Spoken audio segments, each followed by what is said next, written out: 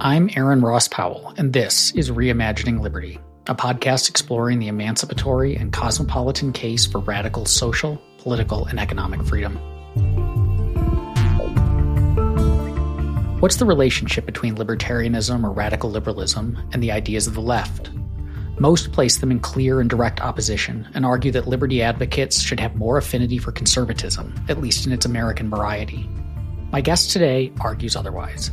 Akiva Malamet is a writer and philosopher and contributor to my old website, libertarianism.org.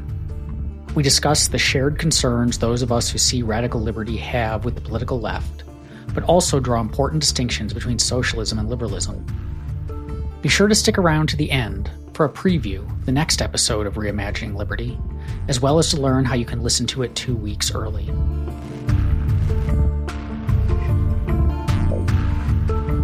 You've argued in an article that I will link to in the show notes of today's episode that the tradition that later came to be known as libertarianism began in a shared set of common concerns with the political left. So what are those concerns?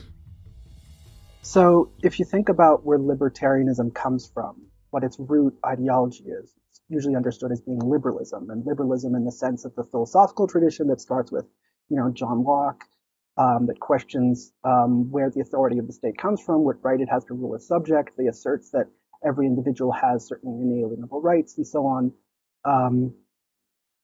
That kind of set of concerns, basically concerns about liberty and equality as core motivating values, I think are what define liberalism as an ideology from other ideologies. And I think of the concerns of people on the left, particularly as the left, as it developed out of liberalism, as being somewhat similar. So if you look at the criticisms offered by, let's say, Rousseau of traditional contract theory, or of Marx of kind of then liberal free market economics of the time, there are really concerns about that the equality and liberty that liberals promise hasn't been delivered on.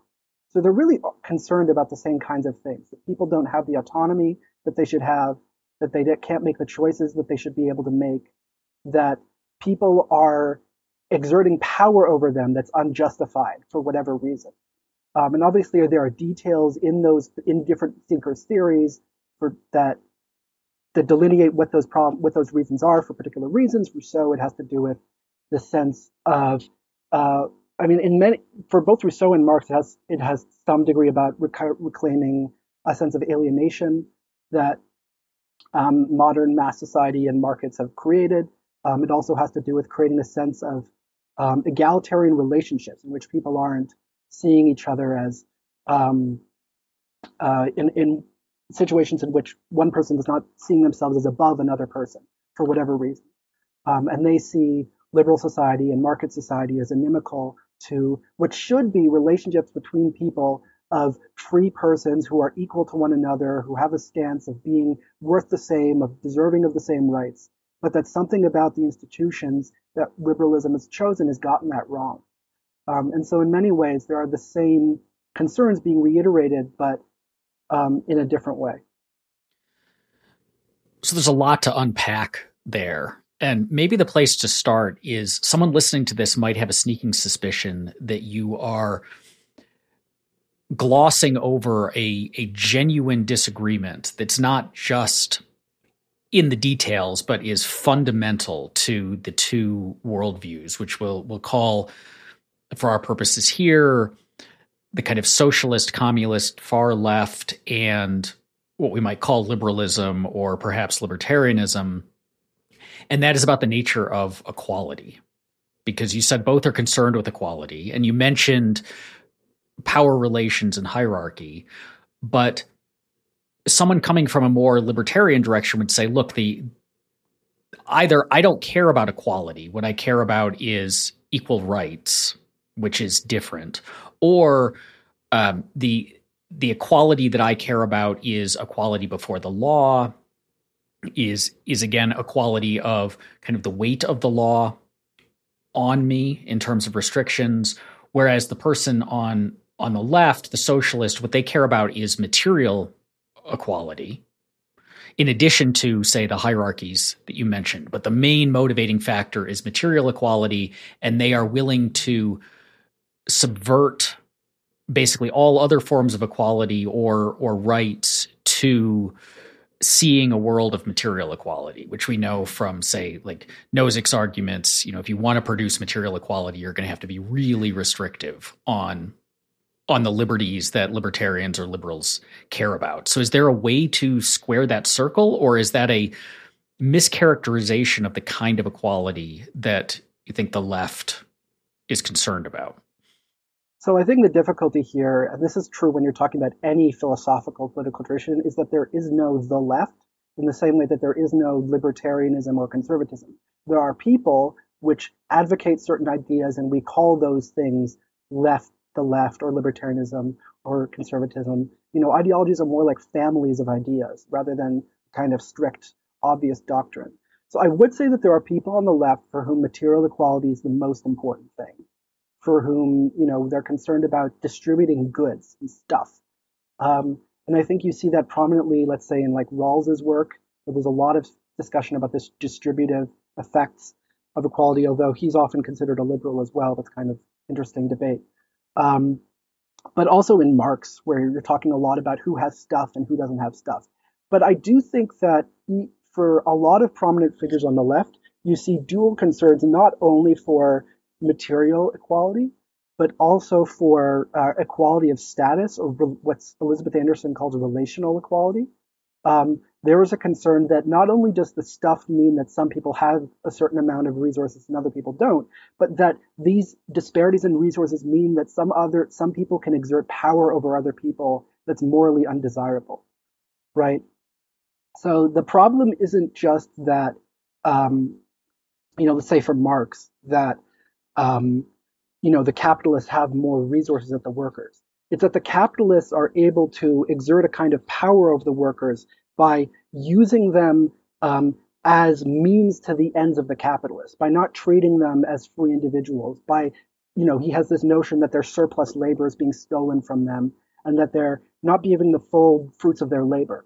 That kind of moral concern is actually awfully Lockean in the way that it thinks about how people ought to be treated, in the sense that you deserve the fruits of your labor, you deserve to be able to make the choices you want to make without hindrance from other people. So I think there are really different threads among people on the left, some of which have to do with material goods and some of which have to do with relational goods, but they're actually not easily separable. And so in that respect, I think there are actually more commonalities than you might suppose. I think it's actually quite rare to find a left thinker who only cares about distribution of stuff. They also often care significantly about the way that human beings relate to one another. And if you think about, and I would say also, it's not like people like libertarians or liberals only care about relational equality or, equal rights or equality before the law, because we also care about stuff, right? Why do we talk about economic growth so much? We talk about economic growth a lot because it levels the playing field of people's ability to do things with their lives, about being able to make the choices they want to make, about how their lives become easier because of innovation, and so on, right? That is an equality of people's positive freedom, of people's ability to make choices, the kind of choices they want to make, that liberals and libertarians actually care a lot about. And it's, I think, one of the primary motivating arguments for markets is that that's exactly what they allow people to do, is to give people more control over their lives, and for more people to have more access to more stuff distributed more evenly than in non-market societies. What we'll call flattening of hierarchies concern, which I think you're right is very present on the left, and it also shows up a lot in, say, left market anarchists or more market-friendly leftists, is something where, again, I wonder if what we might call traditional libertarians or mainstream libertarians might be concerned. And their concern is that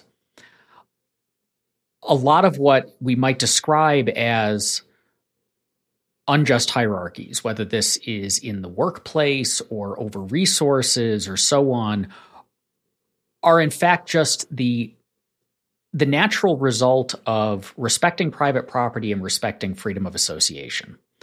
And so if we allow people to acquire property, some people in a market are going to end up with more property than others. So this is the like material egalitarian concern that some leftists have.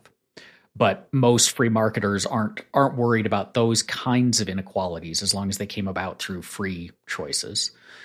And then also what freedom of association says is I'm allowed to associate with you or not, which means that I'm also allowed to economically exchange with you or not based on my own voluntary preferences.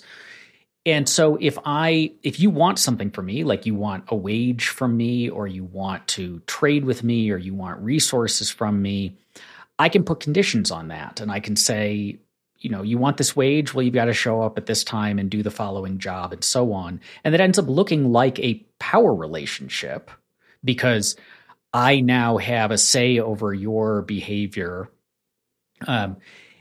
We can always decouple, right? Like you can walk away from that employment relationship, but it's not clear where the concern is or why this is an unjust sort of power versus a perfectly just choice of who to associate with. And I think the worry that a lot of libertarians would have is if you become concerned about those kinds of power hierarchies, say employment relationships, then you're going to have to, the answer to it is going to have to be reining in private property and our ability to acquire or divest ourselves of property of our own free will, or freedom of association, in the sense of I'm going to compel you to be in a relationship with workers, or compel you to be in a relationship with a boss, or with just coworkers in general, based on certain outside rules that we have imposed upon you. Is that a fair characterization? Is that a fair concern? Or is that something, is that libertarian response missing something about the way that you or people on the left, or kind of more left libertarians are thinking about power relationships? Yeah, so I think the standard libertarian move, which is to say that all market relations or most market relations are sort of legitimate simply because they are voluntary and this is something important. I don't disagree with them that the basic voluntary status of you offer me a job, I choose to take it is true, but it's also true that I may choose to take that job under a variety of circumstances. I may choose to take that job because I don't have a lot of other opportunities for whatever reason, because of my life circumstances, because of the way the job market is structured, whatever else. And that the fact that my choices are constrained and my relative ability to choose one option among others is going to have constraints, means that there is going to be a diminishment of power or a diminishment of freedom on my part to choose freely. And that means that we should be less easily comfortable simply with saying that something is legitimate just because it was chosen. Because if it was chosen in situations in which my ability to choose is constrained, then the freedom of that choice is under debate. Which is not to say that it's unfree choice, but it's simply to say that choices are always on a spectrum, right? Any economist will tell you that everything has an opportunity cost, everything has a transactions cost. There are always a cost associated with choices you make and how you negotiate things in the world.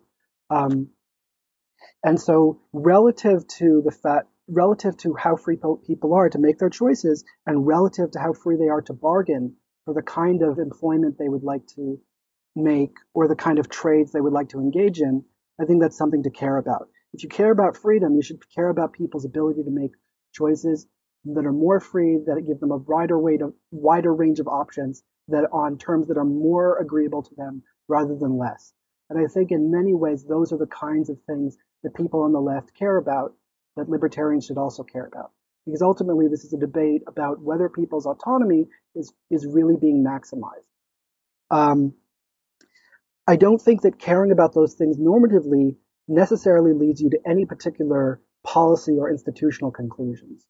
And I would say that many of the best libertarian arguments are about how people's choices are constrained, about how bargaining power is constrained, about how monopolies occur because the state gets involved with the market and thereby props up situations in which business owners can exert power that's not based on whether they're genuinely providing value to consumers, but because they have political favors.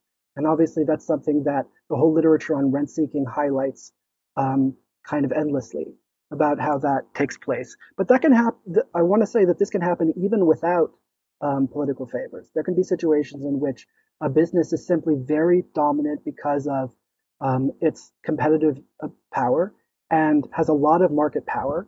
And that, relatively speaking, it has more space in the marketplace than other businesses, which creates fewer options for people. Now, the answer to that might just be, might just be that you need someone to come in to interrupt that space, and so that you have more competition. But the fact that in a particular slice of time, one business has a lot of market share and can therefore the opportunities that, or a few businesses have a certain amount of market share, and the opportunities that their employees have because there's a business with a certain amount of market share, or the opportunities that their consumers have because there's a business with a certain amount of market share, are diminished. That's something to be concerned about, even if we have different policy solutions for how to change the equilibrium of power that a particular entity might have. And this gives an opportunity to make a point that I think is really central to a better way of advocating for political and individual economic, social liberty, and so on. And a problem I see with the way that a lot of people in the libertarian movement approach these questions is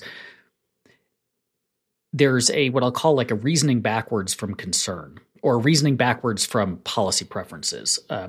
So the way that this happens is, by and large, libertarians don't like the left and see the left as a significant threat.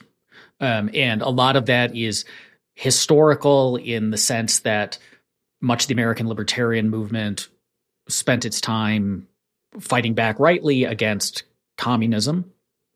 And that one of the results of that was making alliances with conservatives. And so you have a lot of then conservatives in the movement who bring a dislike of the left. But what it means in practice is, if the left is concerned about something, its response is typically, therefore government. Like, therefore, you mentioned Elizabeth Anderson, who wrote her book, Private Government, is a very interesting book that raises very interesting questions about the nature of employee-employee relationships. But her response to then fixing them is, we need heavier regulations, like pro-labor regulations and controls on the structures of firms and so on. But we need to get the government involved, which free marketers and libertarians, liberty advocates are at the very least skeptical of. But what ends up happening in practice is, because the people who have these concerns push for more government, therefore we should not have those concerns. Like, we should dismiss those concerns.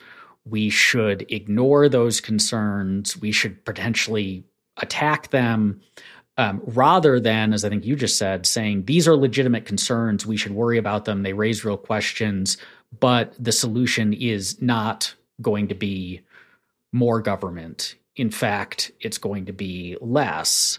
And it also, I think, not to get too long-winded here, can lead a lot of liberty advocates into a kind of ill-considered status quo bias, where they become defenders of the status quo because they assume that the structure of businesses, the structure of the economy, and so on just is the free market.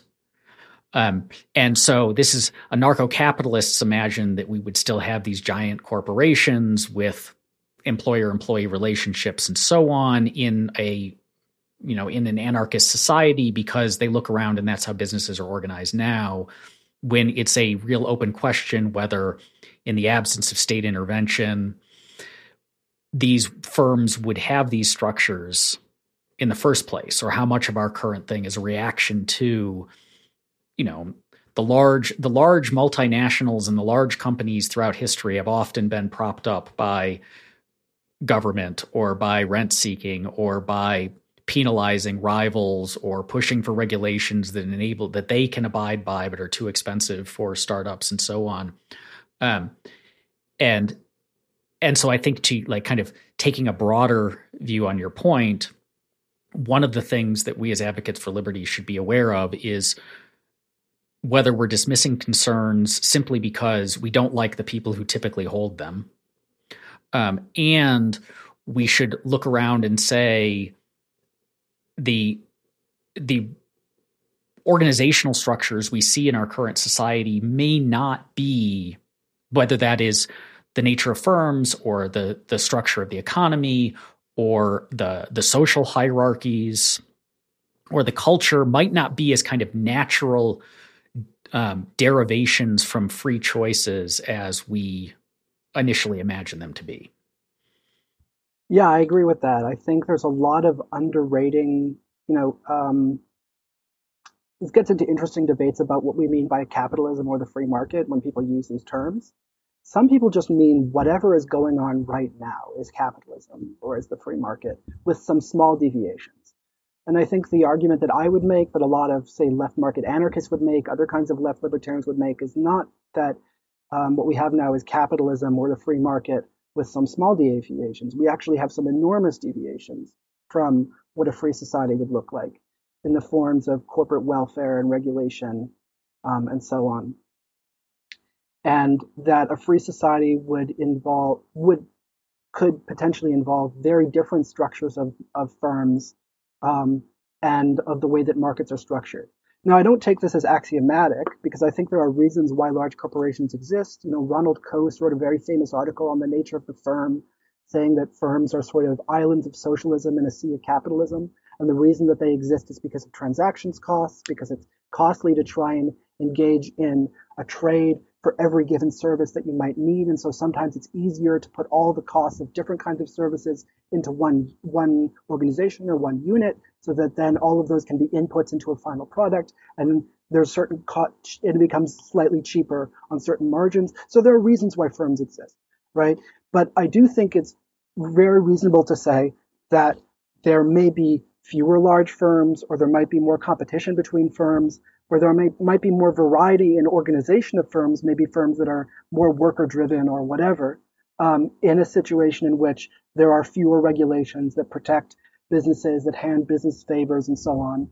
And also to point out that many of the regulations that are well-intended, that are proposed by the left, well-intended, in a well-intended way, are actually things that reinforce the structure of hierarchy and give certain businesses undue power. So, for example, it's not an accident that the strongest advocates for higher minimum wage are Amazon and Walmart and Target and large companies like that, because they know that they can absorb the costs of a higher minimum wage more easily than can their smaller competitors.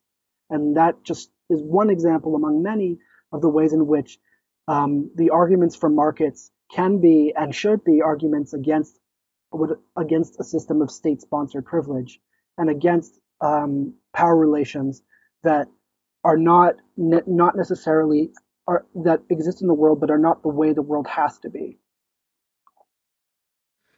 Well, that brings up a nice distinction that you make in that essay that I mentioned at the beginning, which again will be in the show notes and you should all check it out.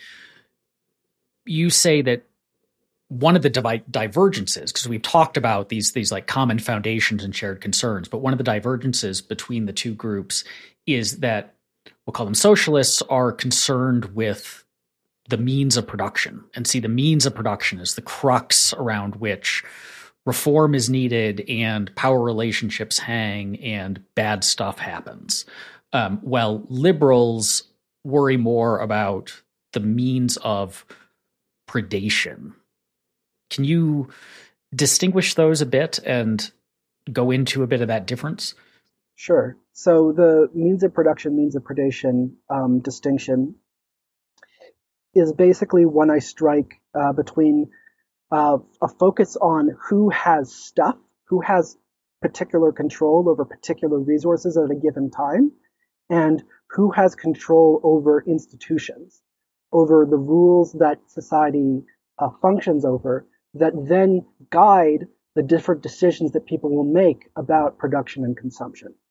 And I think it's more significant to look at the rules of the game, about the legal and cultural institutions that structure how people make production and consumption decisions, than to look at the given distribution of resources at a given time.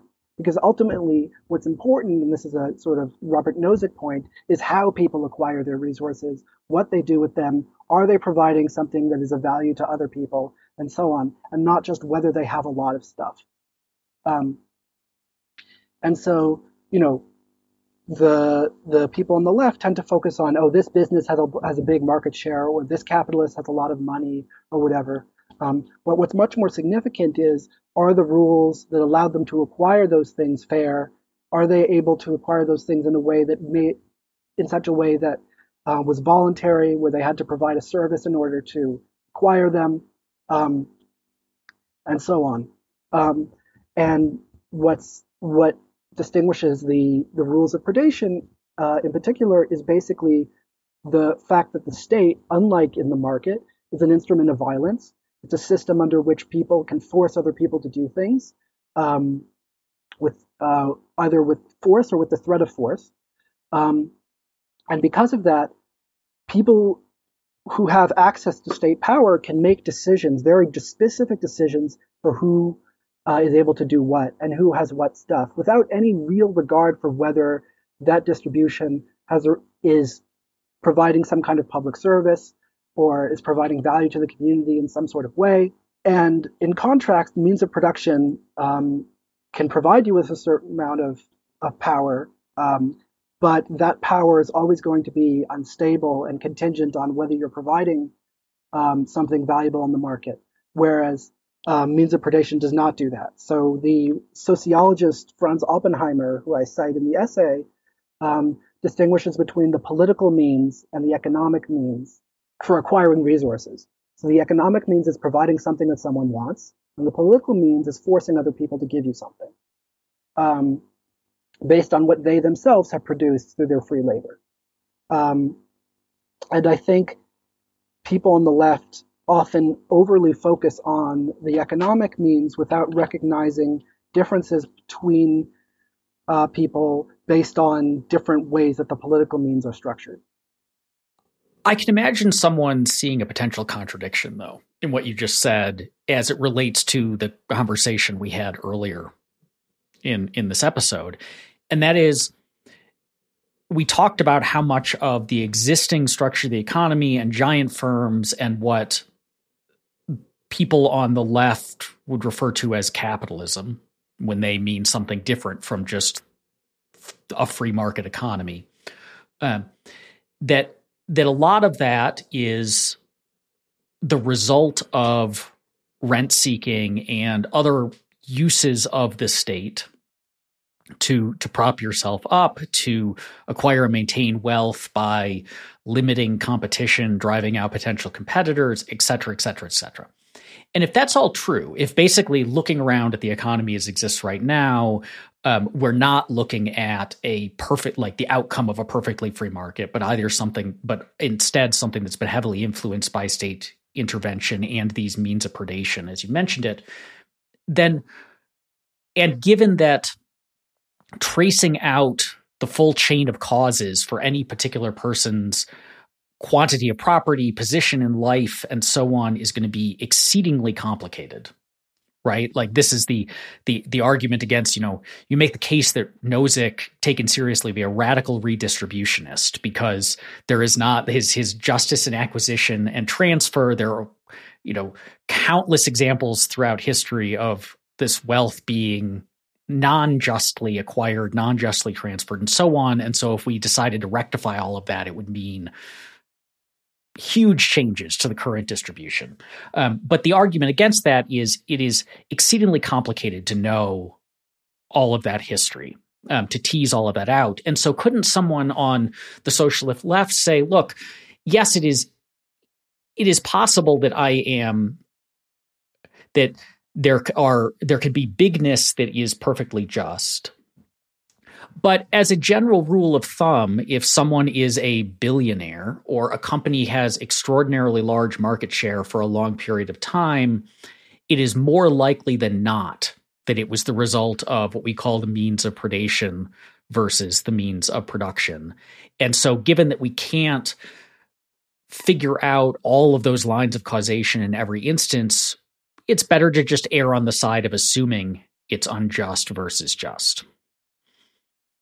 Right. I think that's a fair concern, particularly, as you said, because it's so hard to tease out the very long. I mean, human history is the history of theft and violence. It's not the history of peaceful exchange, even in under conditions of relatively freer markets and so on. So it's certainly reasonable to have that concern. I think when we talk about institutions and when we talk about real world distributions of resources, we're never talking about a pure type or a pure version of anything, right? There is no Platonic form of capitalism that will ever exist ever. And there is no Platonic form of socialism that will ever exist. But what we can talk about is relative inputs, right? And I'm not necessarily going to be able to trace back all the ways in which, state power has influenced someone's market holdings. But I don't think it's unreasonable to stress the idea that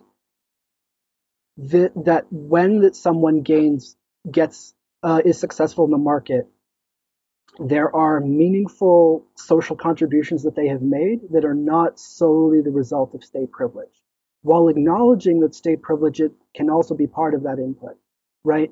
So, like, when Jeff Bezos invented Amazon as first like a book sale company and then this, worldwide distribution center for all kinds of goods, that was a genuine innovation in logistics and in how people can buy and sell stuff. Now, it's also true that Amazon gets all kinds of tax breaks for where they build their headquarters, and they get special kinds of, regulatory carve-outs and so on. But the basic contribution of a change in logistics of how people buy stuff and this amazing system of shipping very quickly and being able to get your stuff in 2 days or whatever, all that stuff is a genuine innovation, even acknowledging for all of the cronyism and the problems. I think it's problematic to have a de facto assumption about where stuff comes from, that it is de facto just the way many libertarians do, that it's simply a result of quality or exchange. And I think it's problem on the left to assume that it is de facto unjust and simply the result of this kind of ill-gotten, corruption and exploitation. Because in the real world, everything is messy. And so what we should do is look on a case-by-case basis as best we can and assess whether a given person or a given business or whatever, what the ratio of,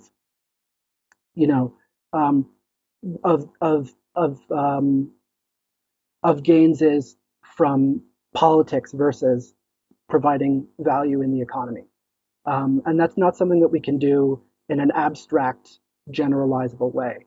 I really like, and this gets back to my point about choices and about people's relative freedom to make choices. Choices are never free. Making economic gains is never an absolute good or bad. Choices are never totally free or unfree. Life in general is on a much more nuanced and much more of a spectrum of relative components than it is a binary of all good or all bad or all free or all unfree. Then I think most people want to make it, because most people a lot of people want to treat their politics in a kind of syllogistic, hyper kind of religious way, where we think about, free or unfree or legitimate holdings versus illegitimate holdings in the same way that a religious person might think about the sacred and the profane, where there's the realm of everything that's good and holy and untouched by anything problematic. And then there's the realm of evil, there's heaven and there's hell. And I think we should be very careful about not turning our moral intuitions into a kind of religious set of categories where things have this very absolute character.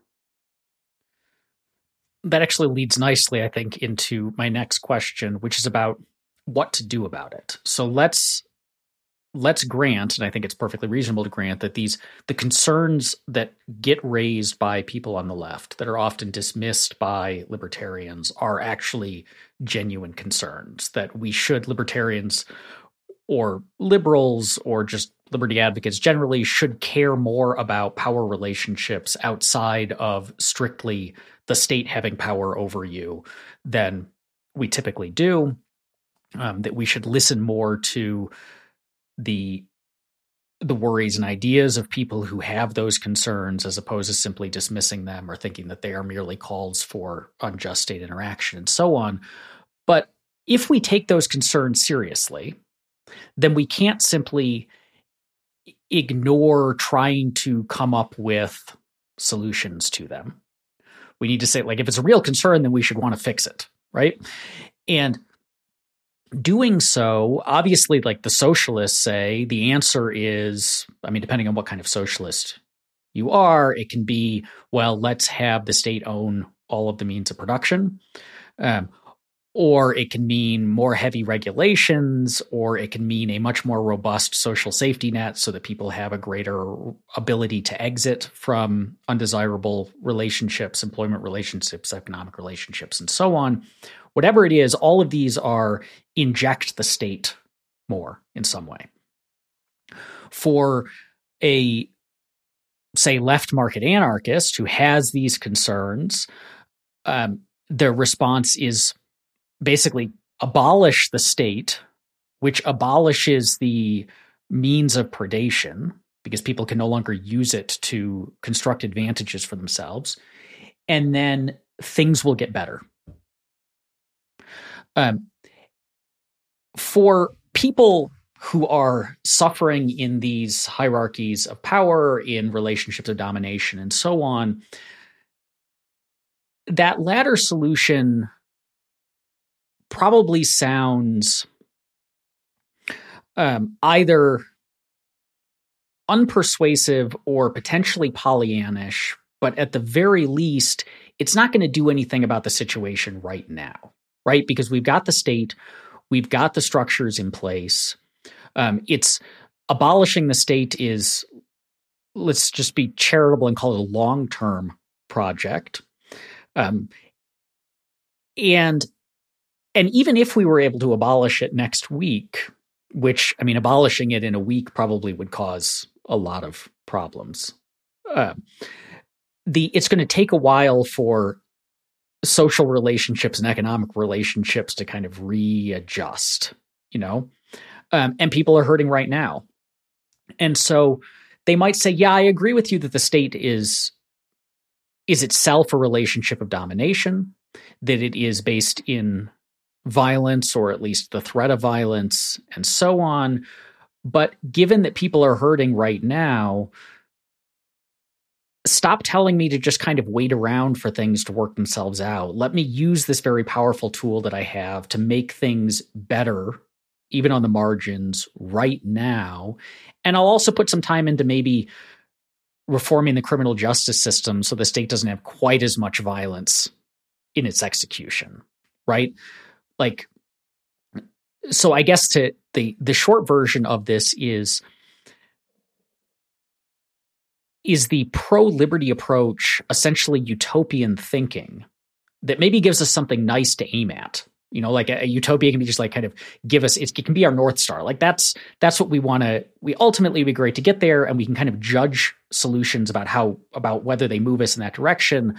But we've got people in awful relationships right now. We've got people who are hurting right now. And we can't wait around for you weirdo libertarians to get it together enough to let things work themselves out on their own. Yeah, I mean, I think that's a problem that's not just true for libertarians. It's true for anyone who has a kind of grand vision of politics, of the way that society should be, which is that their vision might be really awesome, and they might really believe that it'll make everyone better, but getting there would take a lot of work, and is an uphill battle. Whatever politics you ascribe to, whether it's libertarian or socialist or something else. I think that's why think tanks exist, right? Because you want to have solutions that answer problems on the margin, that try and resolve the issue in a particular industry or a particular community, in some area of life that people experience without changing everything everywhere all at once. So, I think that just means that people should be willing to should have North Stars. I think it's good and valuable to have a vision of the way you would like the world to ultimately be. Because if you strive too much for being a realist, then you end up having no real vision at all and no real way to distinguish what you want from the status quo. But at the same time, you also need to recognize that getting to wherever it is you want to get to is going to be challenging, and that each change is going to have to be small and piecemeal, and difficult. And so, if you see that someone is suffering in a particular, if you just pick one issue area, like, I don't know, the immigration system in America, right? I'm a, public advocate of open borders. We're not going to get to open borders anytime soon. But in the meantime, saying that we can let in another, 100,000 people a year or whatever is more doable and is something we should advocate for. And, we do the best we can on the margin. And I think another response is, and this is my frustration with a lot of my friends on the left with whom I share a lot of concerns, is a kind of willingness to be, I guess, blasé about the violence inherent in the system, to just hand wave away the fact that every time you engage in state action, you are threatening people with violence. And I've had, it is obviously true, even though I've had people push back on me on this, that every law is a license to use violence on the part of the state. Like, that's what it is. It wouldn't be a law otherwise. It would simply be a suggestion. It has to be backed by force or the threat of force. And that's a big deal. Like injecting violence into our relationships is a really big deal that ought to concern us deeply, and shouldn't just be dismissed because, that's the way we've always done things, or how else are you going to solve these problems? Or, the violence is really only there for people who aren't going along with what the rest of us agreed to and they really should, or so on and so forth. And that broader concern becomes acute in a lot of the solutions that people on the left give. And so it's not just a matter of, I want to act now, I don't want to wait for freedom to work these problems out on its own, but rather the solutions that you're giving, well, in a lot of cases don't really work, right? Like that's what, when you mentioned think tanks, that's what a lot of libertarian think tanks spend their time doing, is saying, like, even if we set all those concerns aside, the solution that you on the left have just articulated this problem is not going to solve the problem and may actually make the problem worse. But it's just to say, like, look, you're not actually making the world better by injecting more violence into it.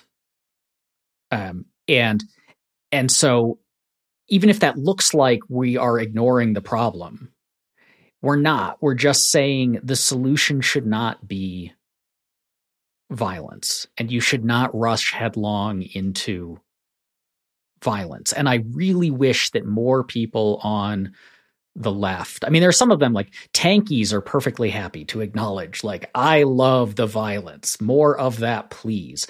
But I got to say, most people on the left are not evil in that way, but that's my big frustration, is these, like, very caring people who are very good at pointing out relationships of domination in the private sector and raising concerns about them, just seem willfully unaware of or uncaring about this enormous dominating force and how much damage it does. Yeah. I mean, I think that's a problem. I agree with you. One of my, I forget if this was like Elizabeth Warren or Nancy Pelosi or one of those people who said that government is just, what we do together, things we do together as a community or something like that. Right. I think I've tracked it down, and it's attributed often to Barney Frank, but it may be apocryphal. Right. But anyway, it's probably anyway, that way of thinking about government is an approach I find endlessly frustrating and frankly laughable. And so I do agree that there are people who think like that, and I wish they wouldn't. I think more honest people on the left will acknowledge that what they are endorsing is violence, but simply think that that's the only way to solve the problem. And so it's incumbent on us to say that there are other ways to solve this problem. And some problems are hard, like, the debates about how you, like that anarchists get into about how you provide public goods without a state. Those are hard problems. And aren't just, well, violence can't be solved with simply violence is bad in a kind of, deontological hand wave. I think we would have better conversations if people treated institutions, this gets back to my whole Platonic forms thing, in less idealistic terms.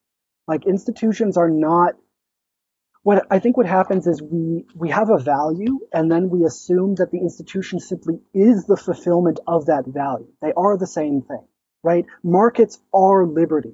The state is community, right? Rather than this is a way that this value could possibly be advanced, right?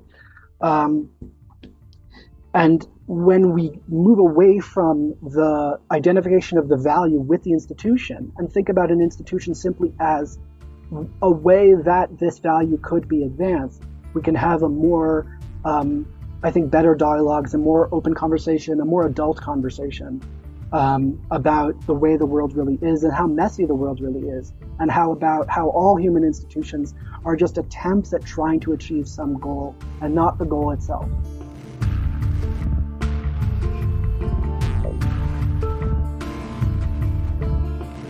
I hope you enjoyed my conversation with Akiva. Now, here's a preview of the next episode of Reimagining Liberty with special guest Trevor Burrus of the Free Thoughts podcast.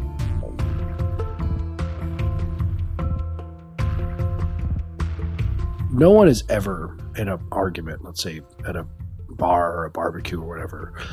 There's never going to be a time to the nature of human personalities that you would do the kind of West Wing where someone just absolutely with logic just bowls someone over and absolutely says, well, now you have no other thing to do except for completely agree with me. Like, people are not going to do that on the spot. Your job as a communicator is to be reasonable in a very important way and to plant seeds.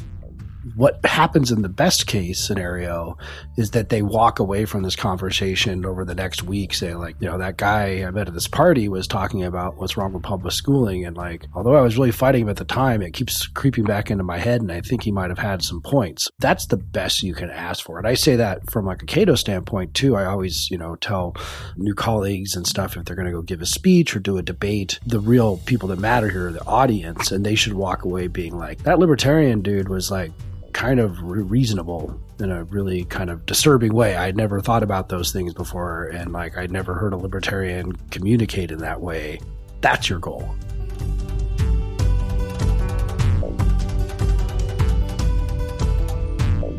If you'd like to hear my conversation with Trevor 2 weeks early, as well as get access to our online community to discuss episodes and anything else with me and your fellow listeners, become a Reimagining Liberty supporter. Look for the link in the show notes or head to reimaginingliberty.com/subscribe.